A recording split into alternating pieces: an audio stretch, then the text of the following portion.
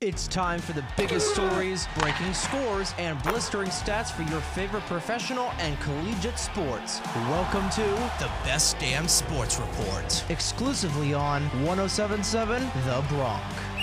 Welcome to another edition of the Best Damn Sports Report on 107.7 The Bronx.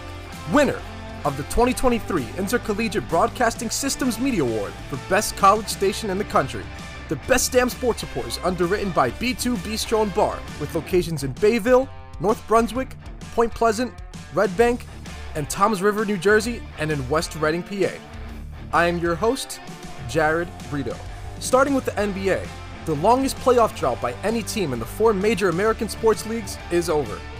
The Sacramento Kings have clinched a playoff berth for the first time since the 2005-2006 season after their 120-80 win over the Portland Trail Blazers. The 05-06 Kings won 44 games and lost in the first round of the playoffs to the San Antonio Spurs. Staying with the NBA, Milwaukee Bucks guard Jrue Holiday had himself a career night in Indiana.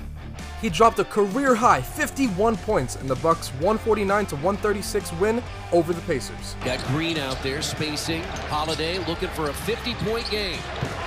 And it's the 13th in the history against the Pacers.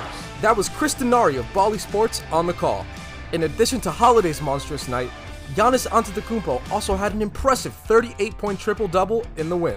Jumping over to the MLB, minor league baseball players and Major League Baseball struck a tentative deal Wednesday on the first collective bargaining agreement between the sides that will more than double player pay and represents the largest ever gains in the rights of minor leaguers. This 5-year deal comes after a successful effort last year by minor leaguers to unionize under the umbrella of the Major League Baseball Players Association.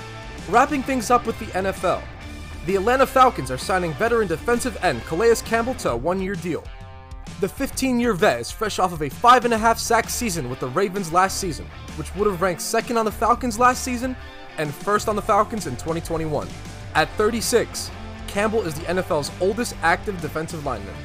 The Best Damn Sports Report is underwritten by B2 Bistro and Bar, where fresh local meets casual cool. For more information and to view their menu, it's b2bistro.com. For the Best Damn Sports Report on 107.7 The Bronx, I'm Jrue Brito.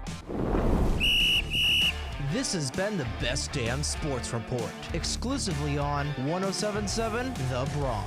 To listen to previous episodes, head on over to our website, 1077thebronx.com/Best Damn Sports Report. Listen to new episodes every day, only on 107.7 The Bronx. Time for more of the biggest hits and best variety, exclusively on 107.7 The Bronx now.